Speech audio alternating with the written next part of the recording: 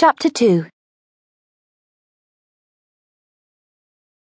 Rosie and Ollie ran off into the sunshine to play some games. They left Gilbert all alone, dangling in the bush and feeling sorry for himself. Ladybirds and beetles crawled over him. A caterpillar walked up his leg and tummy, then over his nose and into his ear. This is too much for a royal teddy to put up with. I hope she comes back to collect me soon, he thought. But hours and hours went by, and soon darkness crept up over the gardens. The night creatures came out and began making their strange noises. Gilbert had a touch of the collywobbles, which, as your granny would know, means he was a bit scared. Back at the castle, Ollie had gone home and it was Rosie's bedtime.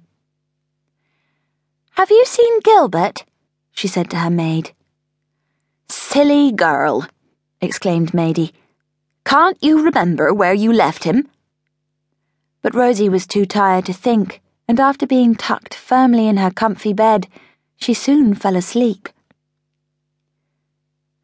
She awoke suddenly in the darkest hour of the night and remembered where she had left her old teddy. "I must go and get him now. He will be scared all alone." She climbed out of bed and tiptoed over to her bedroom door, which always creaked loudly when it was opened. The long corridor outside was dark. She could see hardly anything, but she found her way by the moonlight.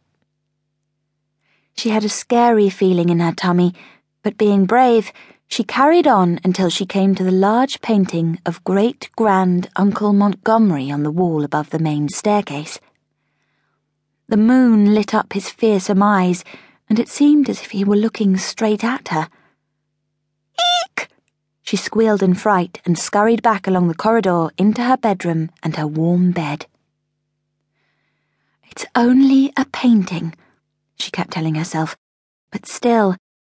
She turned over, stuck her thumb firmly in her mouth, and went back to sleep. Gilbert would have to wait until tomorrow.